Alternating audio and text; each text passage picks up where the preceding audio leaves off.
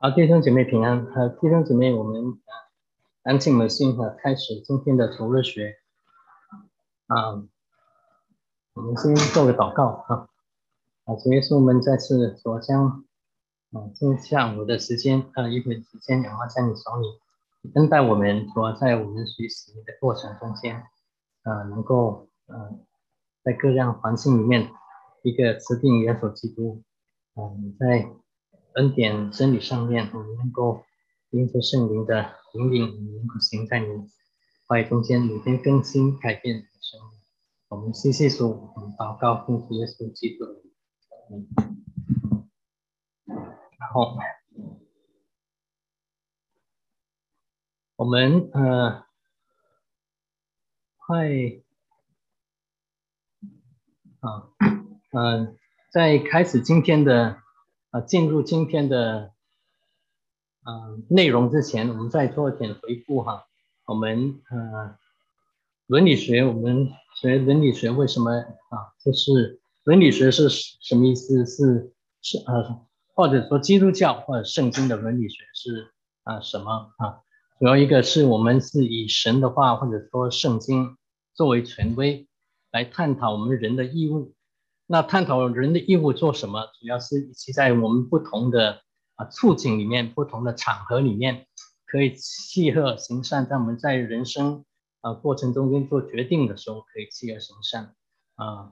可以行合神心意的事做合神心意的决定在我们抉择上面，最终的目的是为了达到爱神爱人的意愿。所以我们再次回顾从开始的时候，我们读的时候，德恩弟兄都有些不少的弟兄参加过他的系统神学那本书，这么厚厚的一本书有翻成中文的是系统神学，是教导我们认识真理，是在我们认知上面，在思想上面、理念上面我们有个认知。那伦理学的话呢，就是在不同的场合、不同的处境里面，怎么样应用这个真理，怎么样生活。所以在真理，我们知道只有一个我们在读圣经的时候也是同样知道真理只有一个在我们详细的观察、解释的时候，我们要照着上下文照着它救恩历史的解释。但是应用我们可以有不同的场合，我们来看不同的应用那这是我们主要是看圣经伦理学的原因。那我们这本用的多公和牧师这本书呢，是定做信望爱因为信望爱这是嘉义，麻烦你帮我走下一个可以。信望爱呢，这主要是圣经里面告诉我们现在长存的有信有望的爱所以也是信望爱也是基督徒应有的美德所以他是在用信望爱这三件事呢来作为我们信仰的根基，我们做生命、做道德、伦理学者的一个根基，那就以信以圣经神的话来做标准来考虑伦理。因为如果是我们的根基不对的话，那根基如果毁坏，那我们人也不能做什么，是不能成到永远。那望方面呢，它是将我们的考虑到知道我们这些标准，那在不同的救恩的历史里面，在不同的处境里面，那周公和牧师他这本书所谓的处境，就是不同的时代里面救恩的时代里面，怎么样来解释这段话这件事发生在圣经的记载里面，在当时是什么事，之后到应用到我们今天又是怎样所以在之后呢，他又再分不同的场合是什么？就是每个不同的我们现在今天我们所处在的每个不同的场合里面，不同的 condition 里面我要做什么抉择考虑。那有一个问题，它就出来，因为我们过去我们已经花了不少时间在信上面，在根基上面，我们去学习，在考虑在我们信的过程，我们谈到我们信的根基、信的对象之后，神对我们的在圣经里面给我们启示的要求是什么这个我们已经花了时间。之后在网上面呢，我们是在一些周公和牧师在一些不是主要一些题目上他是给我们看见，给我们做了一个 example 做了一个提示，将一些问题摆在我们面前，也在这些问题里面，我们面对这些问题生死的问题，人跟神的关系的问题，人跟人的关系的问题，人跟事物的关系上面问题不完全too many things 太多的东西我们要考虑的，但是他只是挑选某一些问题可能是有一些问题是我们基督徒我们人会比较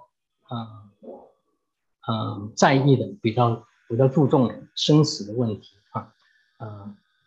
堕胎可能这些问题我们可能比较关心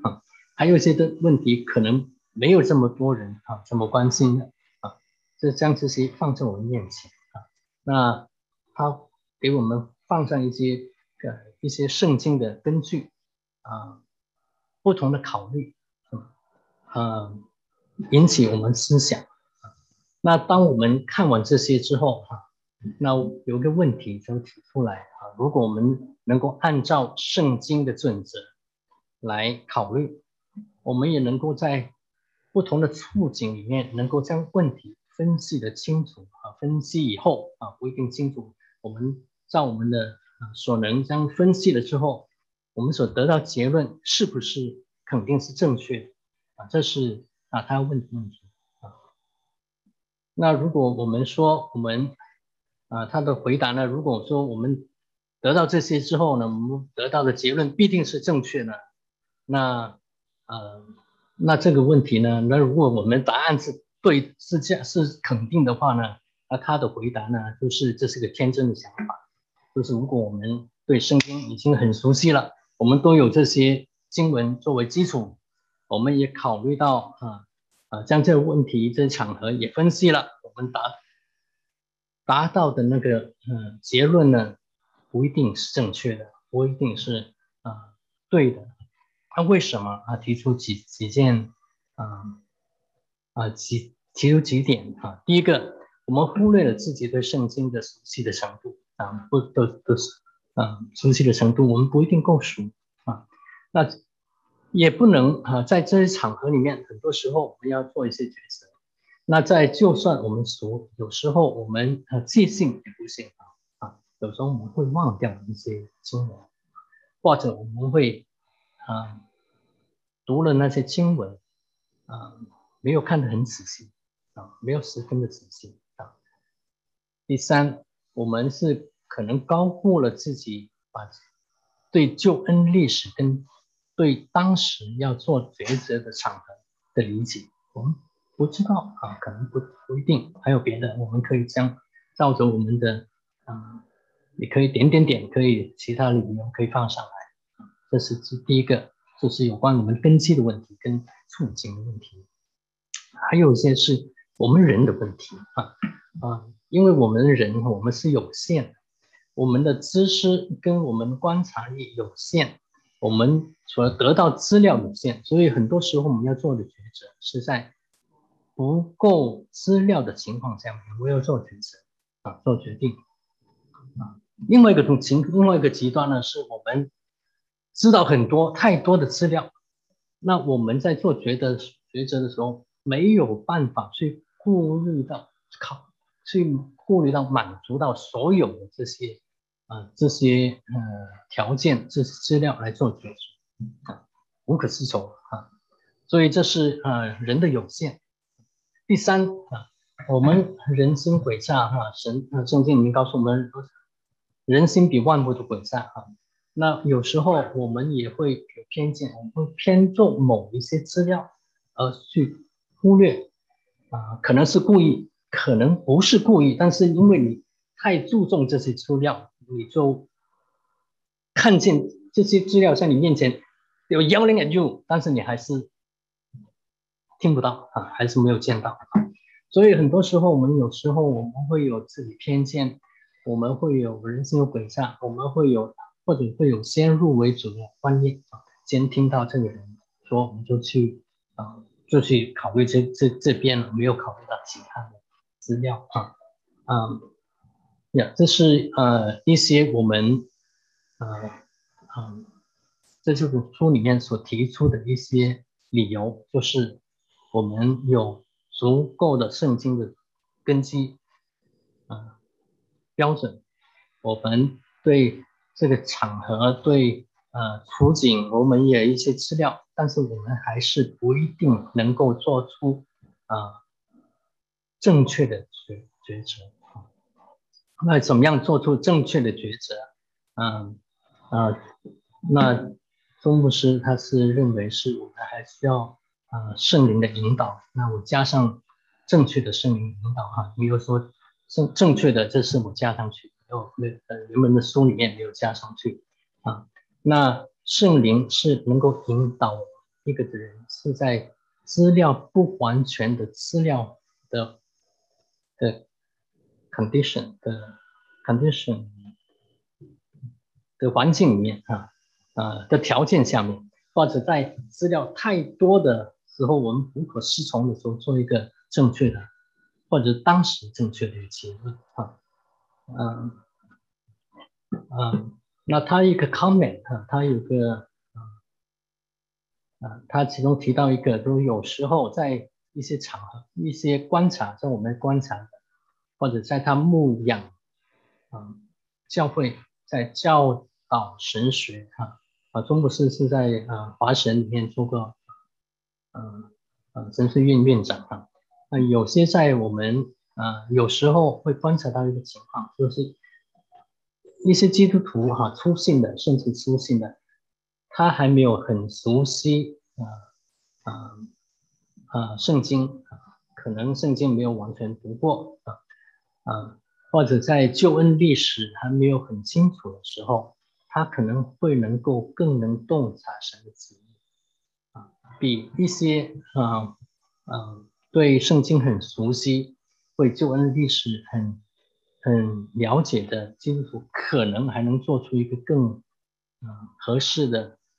旨意决定。为什么？因为他前者就是年轻的基督徒，可能他更依靠圣灵，更愿意顺服神。他可能知道的不多，可能知道一小部分，但是他所认知的那小部分上，他愿意去遵行、去顺服，那你更所以在那里面，圣经是对他引导，他愿意顺服，可能在那里场合里面更能做出更合神心意的一个抉择那当然，他提到就是说，一个对圣经很熟悉、很有根基，那他又对救恩历史很有研究的人，又顺服圣灵、跟从圣灵，那当然这是比前两者都好，都强所以我初信的时候，我们念到尼托生弟兄的一本书讲到我们基督徒我们的基督徒的生涯是需要两样圣经的话，就像一个火车的轨道，引导我们，叫我们不会偏离真理。圣灵就像火车头，带领我们这个火车列车往前走，你缺一不可只有火车头你就乱走出轨，只有铁路轨，但是没有圣灵的动力推动，没有今天是讲到神的恩典推动我们是往前走不了往前走不了，或者会走得很这是当然如果说为什么加上正确的因为今天我们都知道在有关所谓圣灵引导有很大的一个覆盖度，那有正确的有不正确的真正的圣灵引导一定会带人顺服神，遵行神的旨意，荣耀神，顺服神，或是一定会带来生命改变。那要怎么样得到圣灵引导？中红牧师是提到我们必须有一个正确的人生的基本的动机。那人生基本动机是什么？就是我们是要爱神是荣耀神。这是在第1章的时候，当我们提到当他提到信望爱的时候，所提到一点点那我们人被造就是要为了荣耀神，那并不是说神的自私，因为神是神，他是创造一切。如果当我们说要荣耀人当一个人如果是人要我们荣耀他，这是不对的，是吗？但是要荣耀神，这是理所当然那荣耀神是跟爱神跟爱人是息息相关，是分不开。所以哥林多前书里面是有信有望爱，但是其中最大的是爱，是当我们在今天的时候是最大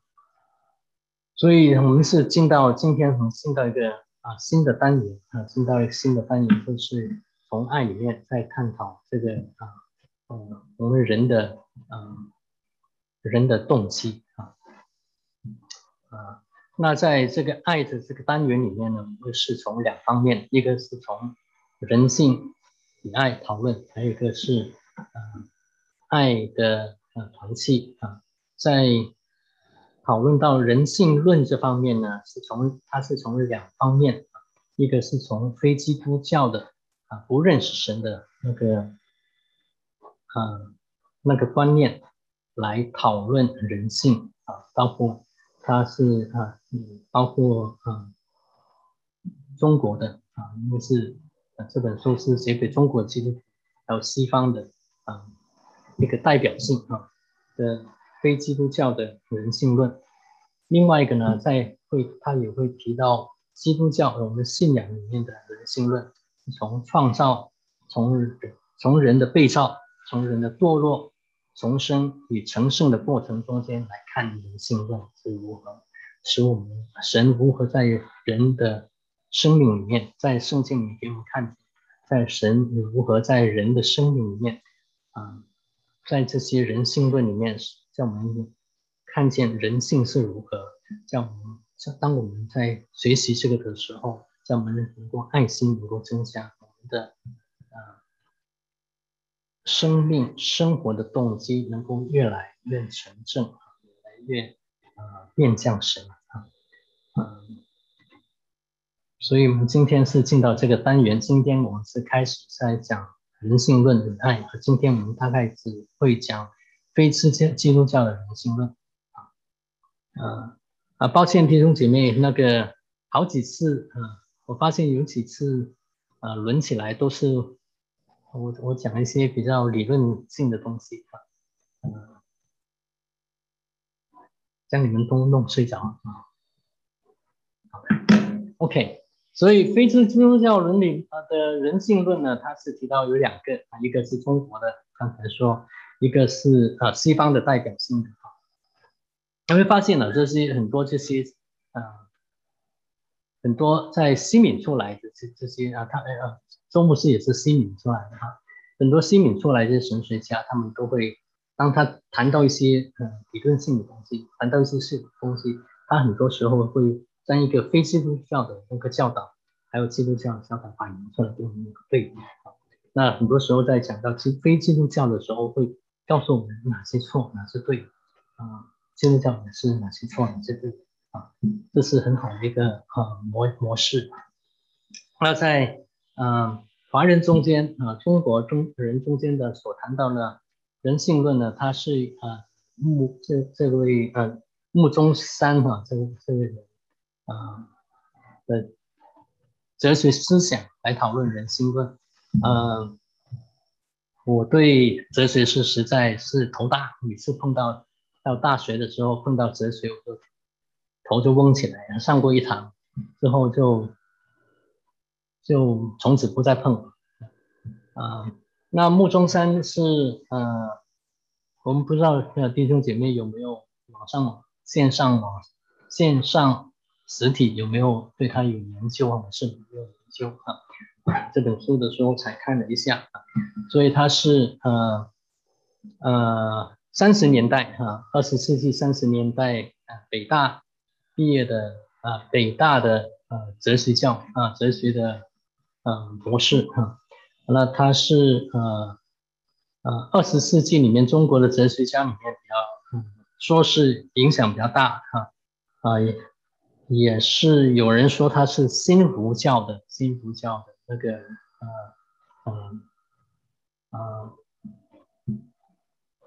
teacher 新儒教的一个代表性的人物那他是儒家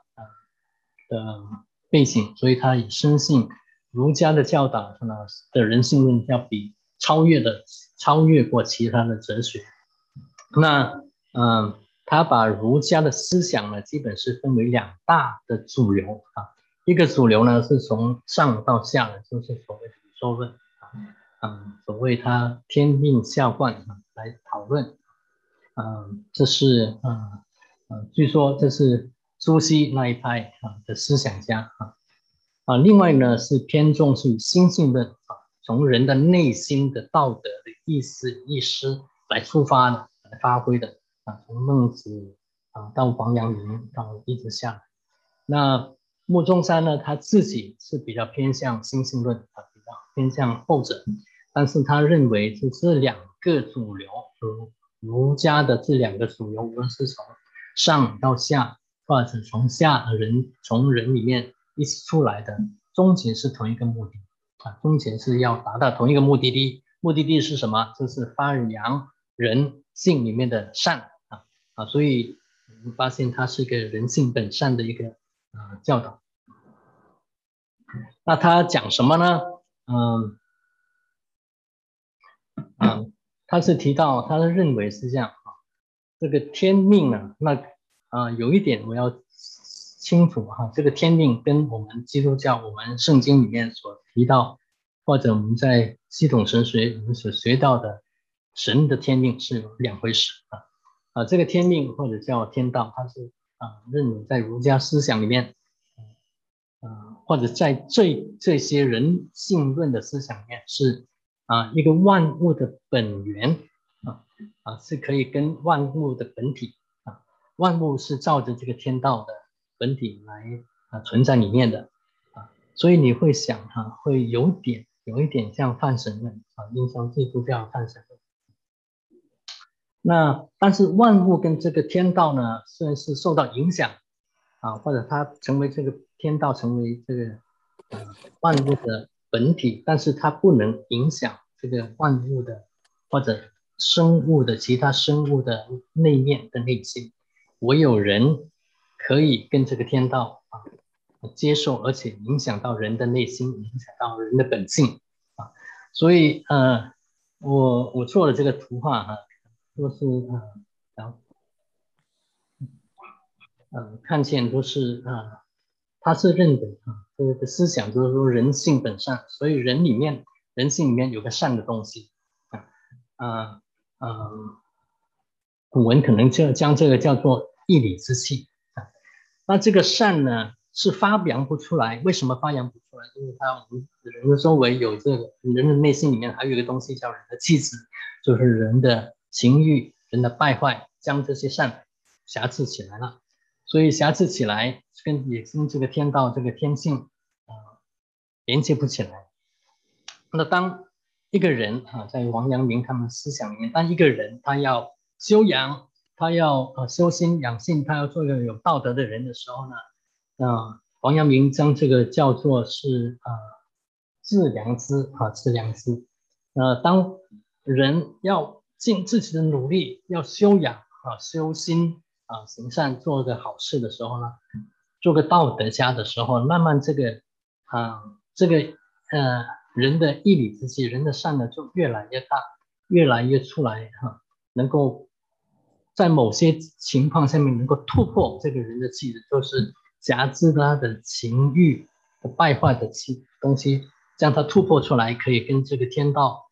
连在一起。所以这是我们一般的人。那圣人是什么呢？圣人就是他的道德修养修到顶峰，可以上来了，可以出来了，将这个气质，这个情欲的气质打破了，可以跟这个天道连在一起，所以是天人合一所以这些天道都完全灌注到人的善里面，将他的善越发弄出来。所以你会发现这个发现好像有些东西在这个思想里面，人的善受到一些情欲的辖制好像跟我们圣经里面在罗马书里面给我们看见我们良善跟恶的争斗好像有点像，是吧？立志为善由得我，但是行出来不懂我，是吧？但是在本质上面这两个是不一样你会发现可能就是这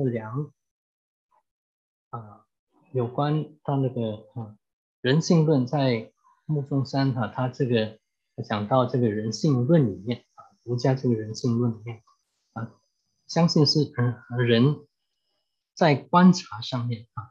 会观察到这些现象，所以是跟我们所说的圣经里面所给我们启示的善与恶是有点类似，但是在本质上面这些怎么样的来源怎么样处理是完全不一样因为在这个儒家这个新儒家或者说新儒家也好旧儒家也好，我们是为了要修养我们的性情修身是吗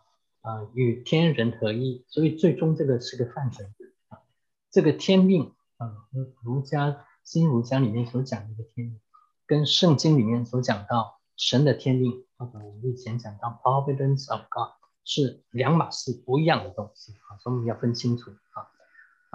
我们是人是被造的，所以我们人性不能是按照天命下来天道相贯这个概念来理解而是圣经给我们看见是我们人被造神人败坏，神借着耶稣救赎我们更新我们这是完全两件事所以这是中国的新儒家思想里面所讲到的人性论。评一下有没有问题？线上的弟兄姐妹有没有问题？1、2、3，我们下一个那我们往下我们是讲到基督教的对不起，是西方的非基督教的人性论非基督教的西方的非基督教人性论它是以Eric Fromm或者说它是一个新的 Hello 新的江燕优麻烦你再帮一下新的New Buddhism 新的弗洛伊德主义Eric Fromm 这个人那 Eric Fromm 呢是也是20世纪的人Eric Fromm 他是可能是这个世纪过世的。Eric Fromm 呢，他是个犹太人，他生在纳粹德国，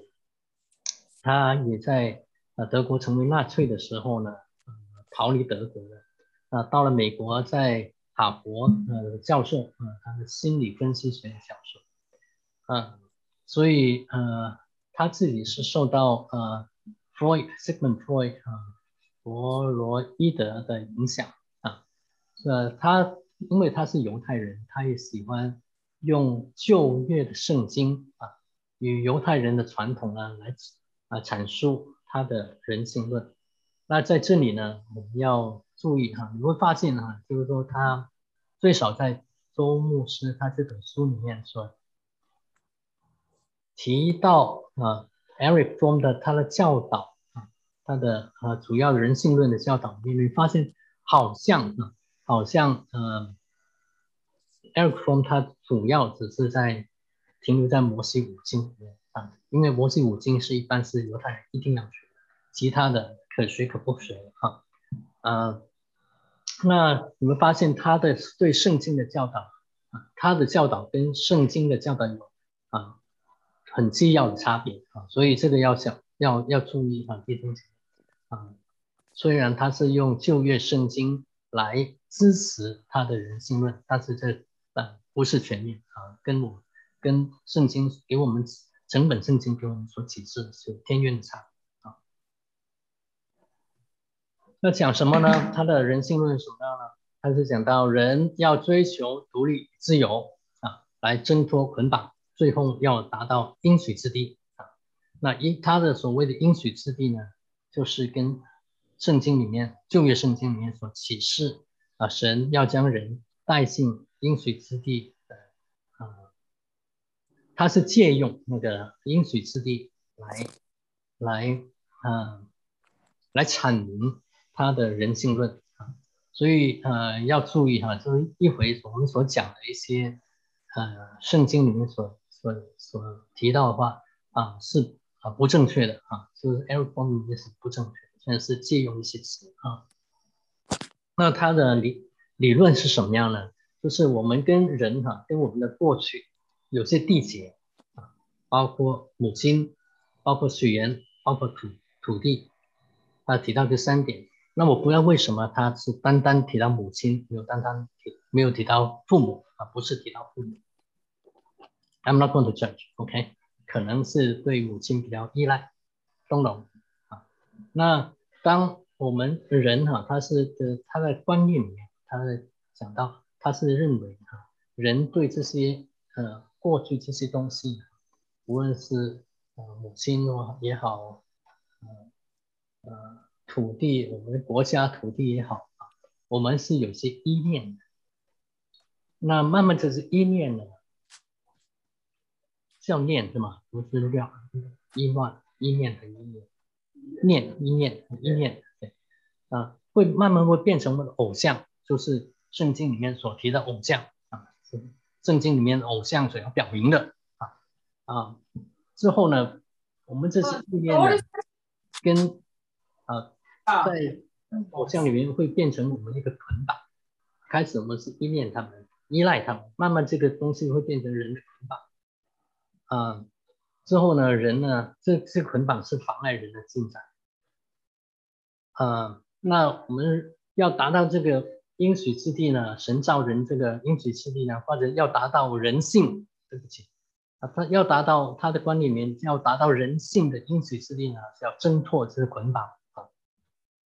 那它里面是比较提到一个词观念叫乱伦互助，或者在有些地方讲是乱伦互恋Sigmund 就是弗洛伊德所提到的是Oedipus complex， 这是什么意思？就是他在弗洛伊德他的理论里面心理学的理论里面，就是说一个孩子他往往会对他的异性的父母会依赖，不但依赖他甚至会爱上这个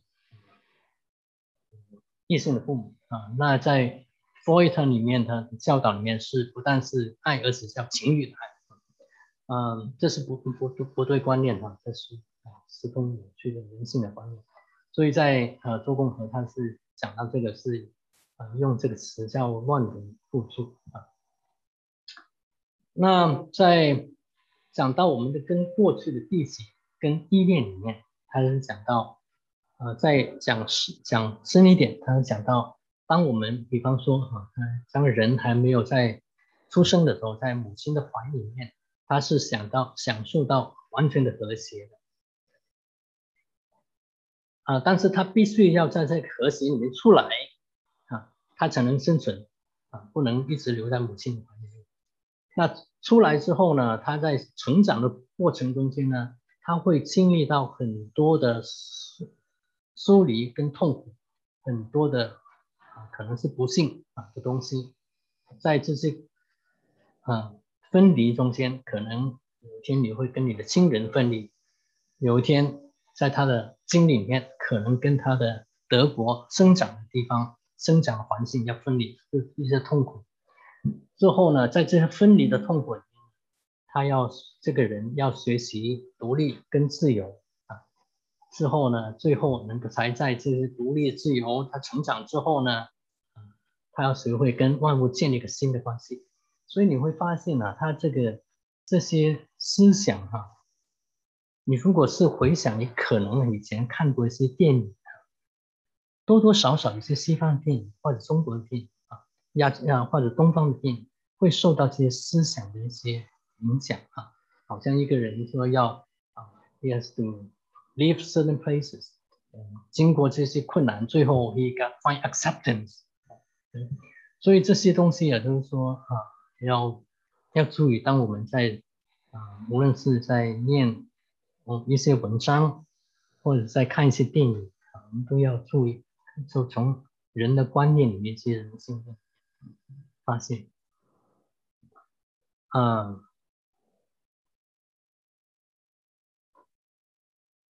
我再看一看我还有什么点要说的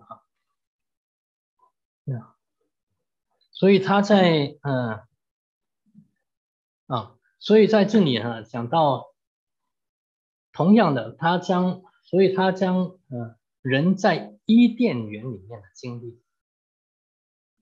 他跟在人还没有出生在母亲的怀里那个和谐的经历，他将它拉成同等。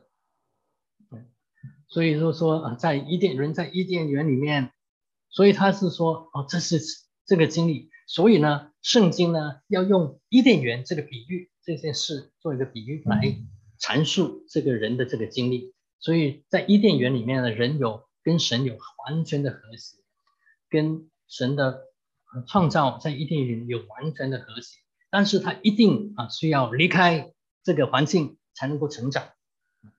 成长之后要走很远，最后才回到再得到一个和谐所以他是用认为这本书里面是没有这样想，但是好像这个是他的结论，他的一个算是 support 的一个观念。所以他在这里面是将他的人性论，Eric Fromm 他的人性论是将定成3部分，一部分是我们要跟过去的缔结，这个缔结呢依赖呢变成我们的一个捆绑，我们的偶像，那圣经是以这个偶像来代表这个捆绑，代表这个过去的缔结依赖。那我们要脱离这个偶像，就是要脱离这些捆绑，为了得到独立跟自由，最后人性的最终的目的是要达到应许之地就是跟万物跟自己接纳和谐这是他的观念所以在讲到伊甸园里面好像母亲的怀抱一样他没有独立，开始依赖之后没有独立，变成一个捆绑，所以所以圣经里面告诉所以你们人少男少女之后，人要离开父母，二人成为一体，所以他都抓住人要离开父母，所以要追求独立。那亚伯拉罕的经历神呼召他离开本族父家，本地本族父家所以我们要脱离血缘的关系。所以 Eric 他是生长在德国纳粹的地方那德国纳粹他当时希特勒的时候就鼓励将民族思想放在这些德国人的头脑里面嘛。You need to love your motherland, love your fatherland。爱你的母亲的国土，爱你父亲国土，所以鼓吹变成当时整个民族的疯狂的指示，向希特勒效忠所以在 Eric 的经历里面，这是不对的，所以叫神要亚伯拉罕离开本地本父家，那是要我们离开我们的水源，离开我们的土地啊。埃及记载，摩西带领以色列人离开埃及，赴埃及也是离开土地，就是所以他用这些来支持他的人性论，我们要挣脱捆绑，追求独立。那达到应许之地的时候呢，那个目的是什么？是要指向犹太教的一个目的，就是人要自由独立，人要追求和谐，跟自己和谐，跟所在的东西和谐。那这我相信就是说我对 Eric Fromm 没有研究希望爱里面也没有讲得很清楚，没有提到这一点。有可能就是说可能很多时候我们对人不一定是 Eric Fromm， 但是很多时候我们受到过去很多的包袱，那有时候在接受经过这些或者经过一些苦难里面，我们如果没有神的话，我们可能 maybe 面对苦难这是另外一个topic 苦难神学是比较大的一件我们没有碰到比较不容易的。但是在我们面对人生的一些痛苦里面，这是很大的一个问题，是吗？那当我们面对困难的时候，不认识神的人，面对一些苦难的时候，要么就是 you break， 要么就是你越变越心里面越变越硬，或者就是你在这苦难里面，经过这苦难，你学习接纳这些Eric Fromm 是不是这样？我不知道有可能。这是一种在练这一部分的时候有这些思想那所以在 Eric Fromm 的观念里面，旧约圣经是什么呢？就是以前的犹太人，他们是用这个独一的神的观念来帮助他们超越他们过去对母亲，过去对水源，过去对土地依赖或者将这些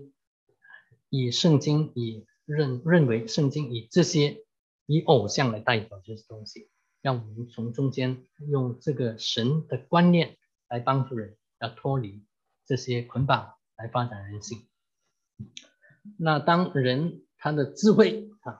慢慢的增加的时候，更成熟的时候呢，人可以不需要神了，人可以向神宣告独立所以现代的人不需要神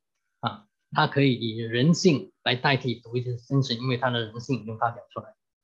所以这是错误弟兄姐妹，你知道这是错误的观念，这是从以人作为神的一个观念的理论的教导所以你看比如说在非基督教的人性论无论是在中国的牟宗三也好他是以人力是吗？要修养道德修养，追求善，追求所谓天人合一，作为最终一个核心所以是从人那方面来发展善的追求。那 Eric Fromm 就佛洛姆里面呢，他是以人要离开过去的依赖、过去的捆绑，来追求独立与自由包括向神宣告独立来追求这个与自己和谐，与万物和谐，这两个都有点换成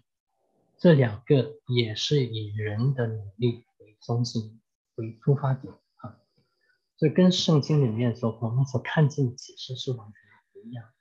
圣经里面告诉我们，我们真自由是真行神的话真自由那我们人所要达到所能够达到的一切的成就呢，也都是归功于神的恩典所以我们基督教，我们圣经所给我们启示的人性呢，是来自神，不是从人的努力。人有我们人的努力的一部分这是我们人成圣的过程一部分，与神一起合作。但是这个归功是不是凭着人的努力、人的修养。所以我们我们暂停一下。所以在这两个西方跟东方跟西方跟中国这两个人性论有什么要讨论？有什么 comment？ 有什么补充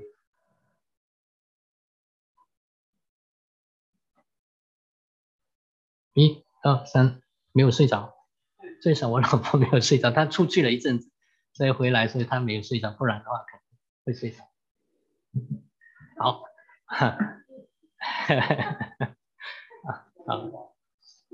好，那我们以这两句圣经做结束啊。约翰福音8章31、32节，耶稣对信他的犹太人说：“你们若常常遵守我的道，就真是我的门徒，你们必晓得真理，真理必叫你们得以自由。”所以我们是人要追求独立自由，我们要追求自由，这是真自由，要遵行神的话。约翰福音17章17节，耶稣上十字架之前跟神祷告求你用真理使他们成圣，你的道就是真理我们将这两个存记在心里面。下次我们会进到基督教的人性论里面那么今天停在这里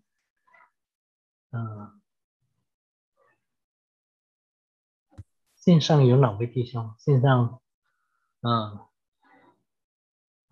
我可以来分享一点吗？我是想分享，就是我最近在读那本书叫《How Now Shall We Live》，它是那个 Charles Colson 写的哈。我觉得这本书就对今天这个分享的内容，其实他讲的非常的清楚。他就是今天讲到的，就是这种非基督教的这个人性论哈，跟他讲的其实就是说，他就说人所有的问题就是归结于对4个问题的看法。第一个就是人是从哪里来的，第二个就是这个世界是为什么会败坏的啊？那么后面2个我就不提了，因为今天讲的其实就跟这前2个问题其实其实关联很紧密。那就刚才讲的东方和西方的这样一种人性论，他们其实都是违背圣经，就是在违背这个圣经上面关于人是从哪里来，然后这个世界是出了什么问题，其实都是这个根本2点。第一个就是圣经的启示，就是说人当然是神创造的，但是刚才所提到的这个东方和西方的这种人性论，其实它最终就是归宿到根源，就是说人不是神创造的，说人就是就是在这种自然环境当中怎么一步一步的进化来的。所以这个达尔文的这个进化论就成为支持这种非基督教人性论的这个一个很有力的工具。第2个问题就是这个世界是怎么败坏的，也就是刚才提到的，就基督教就说所有的败坏就是因为人犯罪，所以得罪神之后，所以人性就是本身是一个败坏的。而刚才提到的这个东西方的这种人性论，他们的支撑点就是说人性是善良的。所以就说我觉得读这本书的话，就对这个问题他解释的那逻辑性非常强。然后他们东西方的这种人性论是怎么一步一步的发展过来的哈。我就简单讲一下，就是刚才讲的那个西方的他们对人性论，他们就是追求的是人要追求自主自立，那就是独立于神以外的。因为他认为人不是神创造的，所以跟神没有任何关系。那么人就是他是可以凭着自己就是这样一步一步的发展的话觉得可以达到一种无限的完美状态。所以他就说人在追求自主自立的过程当中，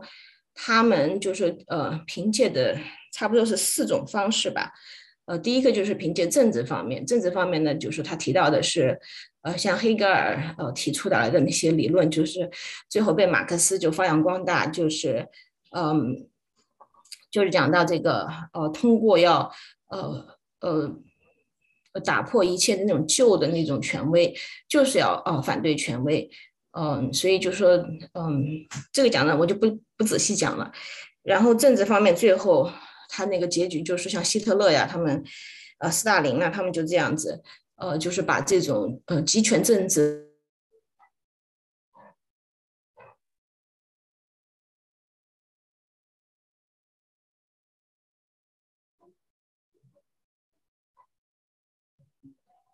导致这个也是个破产的。像就希特勒、斯大林他们这些人，最后搞出这个社会上，所以就他们西方也看到，就是说通过政治的途径，来追求这个人性的完善是失败的。然后之后政治这一招不行的话，就开始转向那个追求性自由，就认为就是人的很多的问题，以及最后导致的社会的问题，是因为对性的需要 ，sex 这个的性的需要，是一种就是圣经上面那种道德，觉得是对这种性需求的一种捆绑，是因为这种捆绑使人的性没有得到完全的这个满足，所以才导致人性里面的一种扭曲，以至于最后就引发出很多社会问题。所以就是说也到大概是50、60年代那个时候就开始，就很多这种追求性自由的思想、哲学思想就出来，然后最后也看到就是当人在通过这个寻求性解放的时候，来追求达到人性的完满，最后也是失败的。然后这个途径不行了之后，人又转向去，就往科学的这个方面。但是人最后就发现，刚开始就认为圣经上面所讲的这些东西都是不科学的哈，觉得这些东西和科学是对立的。但是随着这个科技的慢慢的发展，特别是这个生物领域的这种发展，就发现其实就是达尔文的进化论，就说根本就是就是行不通的。所以这个就对于他们那个就是敌对神的那一派的人，就他们用科学作为武器来抵挡这个圣经，就是对他们是一个很大的一个摧毁。最后也觉得通过科学来达到人类的这个完满也是行不通。所以最后西方的这个他们这边的人基本上就走到一个很绝望的境况，但是他们又不愿意转向神，所以最后就是形成了一种就是对死亡，就觉得人这一辈子反正最后都要死了，那就是如果人都要死的话，那我们为什么要惧怕死亡呢？所以也就是出现一个就是对死亡一种挑战，这种心态出来。那这本书里面提到的是那个，海明威啊，他呢就是说最后，他就是在这个世界上面就是生活，他就随心所欲，最后他想实现的他也都实现了，然后他觉得最后的时候他觉得没有意义了，所以他那个时候就说我最后所能向死亡证明的就是说我可以选择我什么时候死，所以他最后他就是。他是把一把枪插在他的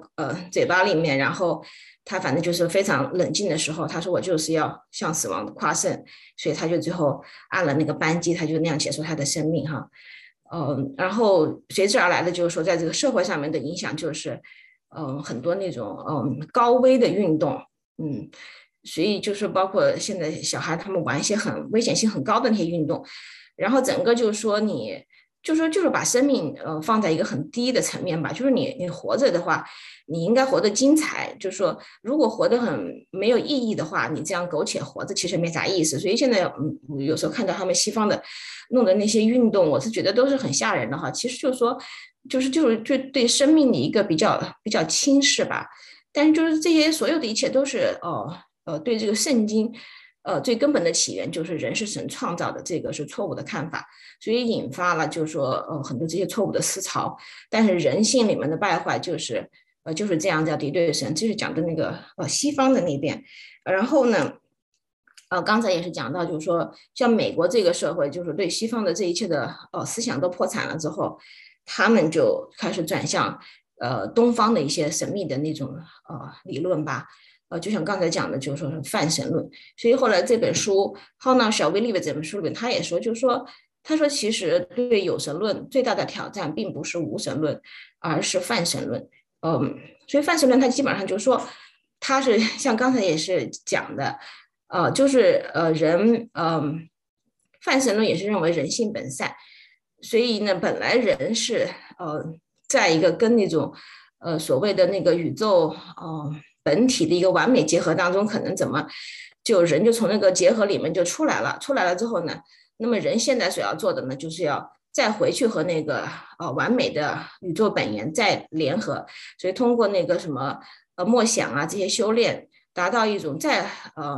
与这所谓的那个神，就是他们那个东方的神，与那个神达到一个完美的结合，这样人就可以就是变成神了，就这样子。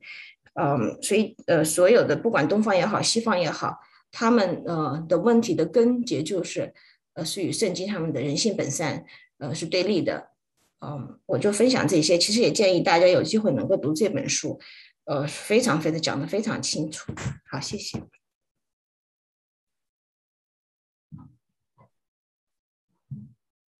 谢谢吴京。如果你在那个，我们有不少的弟兄姐妹最近也在，希望可以有个读书会哈，所以麻烦或者你，吴京，如果你能的话，麻烦将那个书的名字哈，打上去就好了，好吧？我可以发到那个什么，对，青少年群的父母群就可以。工作。就是这个半神，不是网上看见吗？我不知道那个，我觉得泛神论的话，其实不管是东方哲学、西方哲学，你其实都能看得出来影子。那从东方哲学讲的，一开始是道教，道教里边强调是无为，就是说神把这些真理、把这些道统传给每个人的，所以不需要太多的所谓为嘛，就是做动作无为，不要东西了。比如说管理社会、管理一个国家，就从政府机构来讲，你不要出太多政策，不要对老百姓不要管太紧。你是觉得这人他被创造以后，他本身就是就人的就是这个道理，这个道已经传到每个人里边去了。所以你看到中国在练气功的时候会叫宇宙什么大宇宙，其实在强调是每一个人就是个宇宙，其实每个人就是在讲，就是说给人创造，就是从道家的角度看，人就是每个人就是一个小宇宙。那在后面的话，我们在中国哲学里面有道家的，是吧？道家是法家的，法家是强调是这个社会，你完全是整个社会无为的话是不行的，会出乱子。所以在中国哲学里面有一段时间有法家的，就是说这个社会是需要的治理，需要一个什么一个从上到下也有一个治理。总的来说的话，从中国哲学里边，确实有一个就是说泛神的，就是说每个人都是一个神，每个人都是一个宇宙。那我们说这个圣经在西方，这个别说哲学，我觉得从圣经里面也能看得出来嘛。当时，蛇在引诱夏娃的时候说，你吃的日子，你眼睛就不会亮，你就会分别善恶。其实谁能分别善恶？只有神能分别善恶。如果说我们人能分别善恶，我们就是神。其实那个时候就是从泛神论的这个角度，不管东方还是西方，都有这个泛神论这个现象在里边。这个确实可以生活里面可以观察得到，确实是这个影子是一直在这里。当然我们必须回到神的真理，只有神才能分别善恶。所以我们不管是东方的还是西方的，那真正真理是在神里面，这个神才来能告诉你什么是善，什么是恶。我们没有权利，也没有这个能力来定义什么是善，什么是恶。这样，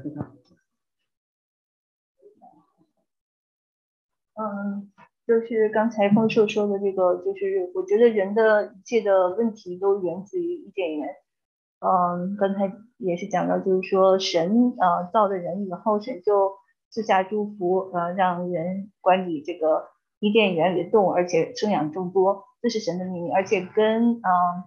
他们说这个不要吃这个分别善恶树的果子，因为吃了那个日子必定死。但蛇呢就来引诱他们，就是说你吃了不一定死，神岂是真是这么说的吗？他是首先让人怀疑神，然后来否定神的这个权威，说岂是就不一定死。然后再一个就是说challenge 让人呢能够有一个说你要像神，就是你吃了就像神一样可以分别善恶了。那么在这个就是说一个是神说的话，一个是魔鬼撒旦说的话的时候，那么人就要决定他来听谁的话。当他最后决定说是听魔鬼撒旦的话的时候，他其实就已经选择不再听神的话了。那么他为什么要听撒旦的话？他是想把神的这个权柄不要了，不要这个权柄，不听神的话，而他自己要成为神，让他自己来分辨这个善恶。所以我想这个为什么这个基督教的真自由在于约翰福音8章31到32说，耶稣对信他的犹太人说，你们若常常遵守我的道，就是我的真门徒，你们必晓得真理，真理必将你们得自由。所以我们真正的自由在于遵行神的道，来听神的话，而不是听自己的话。所以亚当夏娃犯罪的那一天开始，他们已经拒绝了神，不再听神的话，而是听自己心中的话，就是 self-center 以自己为神了。所以我想这个不管西方和东方，他们出来的问题都是因为伊甸园所接触的这个恶果，以自己为神，听自己心中的话，而不再尊主为大，不再去敬畏神，不再去听神的话，引出来的这个恶果。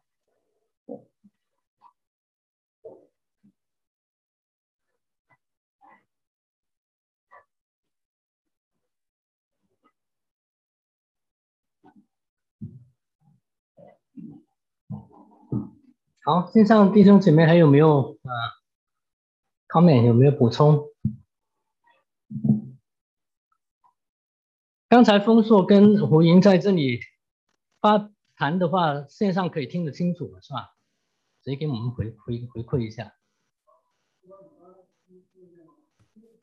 听得清楚听得清楚，那谢谢。那我们今天主日学到这里停一下吧。我们陆毅在吗？线上陆毅在的话，请你做个祷告，结束祷告吧。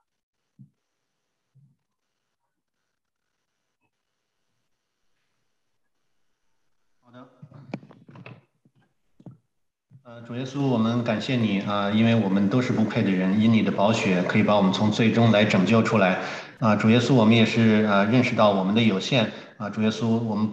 不仅仅要把你当做我们的救主，我们也是承认你是我们生命的主宰。在世上的各样的事情我们也是愿主你来亲自的引领让我们能够从主你那里得到你的旨意，让我们所做的、所说的、所行的乃是被这圣灵所引导被神你所看为好的事。感谢主的恩典与我们同在，也求主你是带领我们今生的生活，让我们知道我们仅仅是在这个世上的生活是寄居的，是暂时的，让我们能够心中更多的渴慕那永恒的事情。求主你引领，感谢主的恩典，奉主基督耶稣圣名祷告，阿们。